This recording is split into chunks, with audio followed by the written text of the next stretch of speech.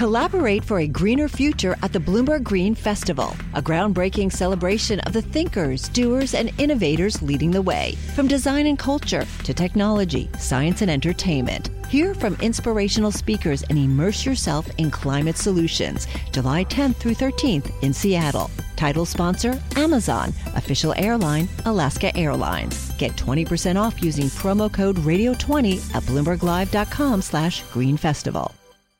Well, now it's time for our daily Bloomberg Law Brief, exploring legal issues in the news. And the Bloomberg Law Brief is brought to you by American Arbitration Association.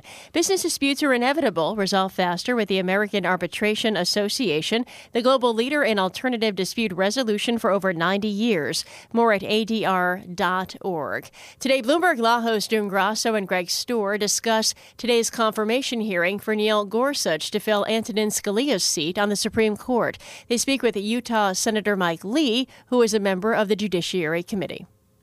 You've said Judge Gorsuch would make a great Supreme Court justice. Democrats said the same thing about Merrick Garland. Both very well respected, great qualifications. Given that Republicans blocked a vote on Merrick Garland, is there any reason a Democrat should support Neil Gorsuch? He's a good judge, and I know people had the same thing to say about Merrick Garland at the time.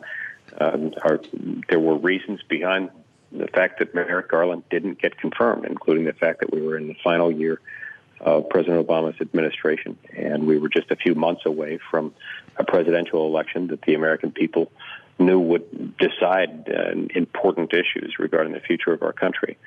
So particularly for those who supported Merrick Garland, I would say to them, take a look at Judge Gorsuch. This was not his judgment call, whether or not Merrick Garland should be confirmed. Take a look at him, judge him based on his own merits, and I think they'll like what they see. Senator Lee, President Trump has disparaged federal judges who've ruled against him. Judge Gorsuch will undoubtedly be asked about that. What kind of a response do you expect from him?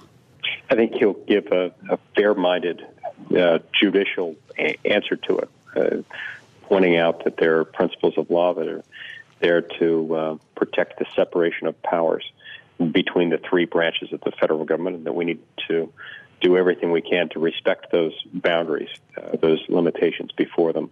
Would you like to hear him say something in particular there? I mean, you come from a family that is very steeped in the legal profession. Your father was a solicitor general. Your brother's a judge. Do you hope to hear him say that what the president said was out of line? Look, he's not there to be the president's coach. He's not there to be the president's critic.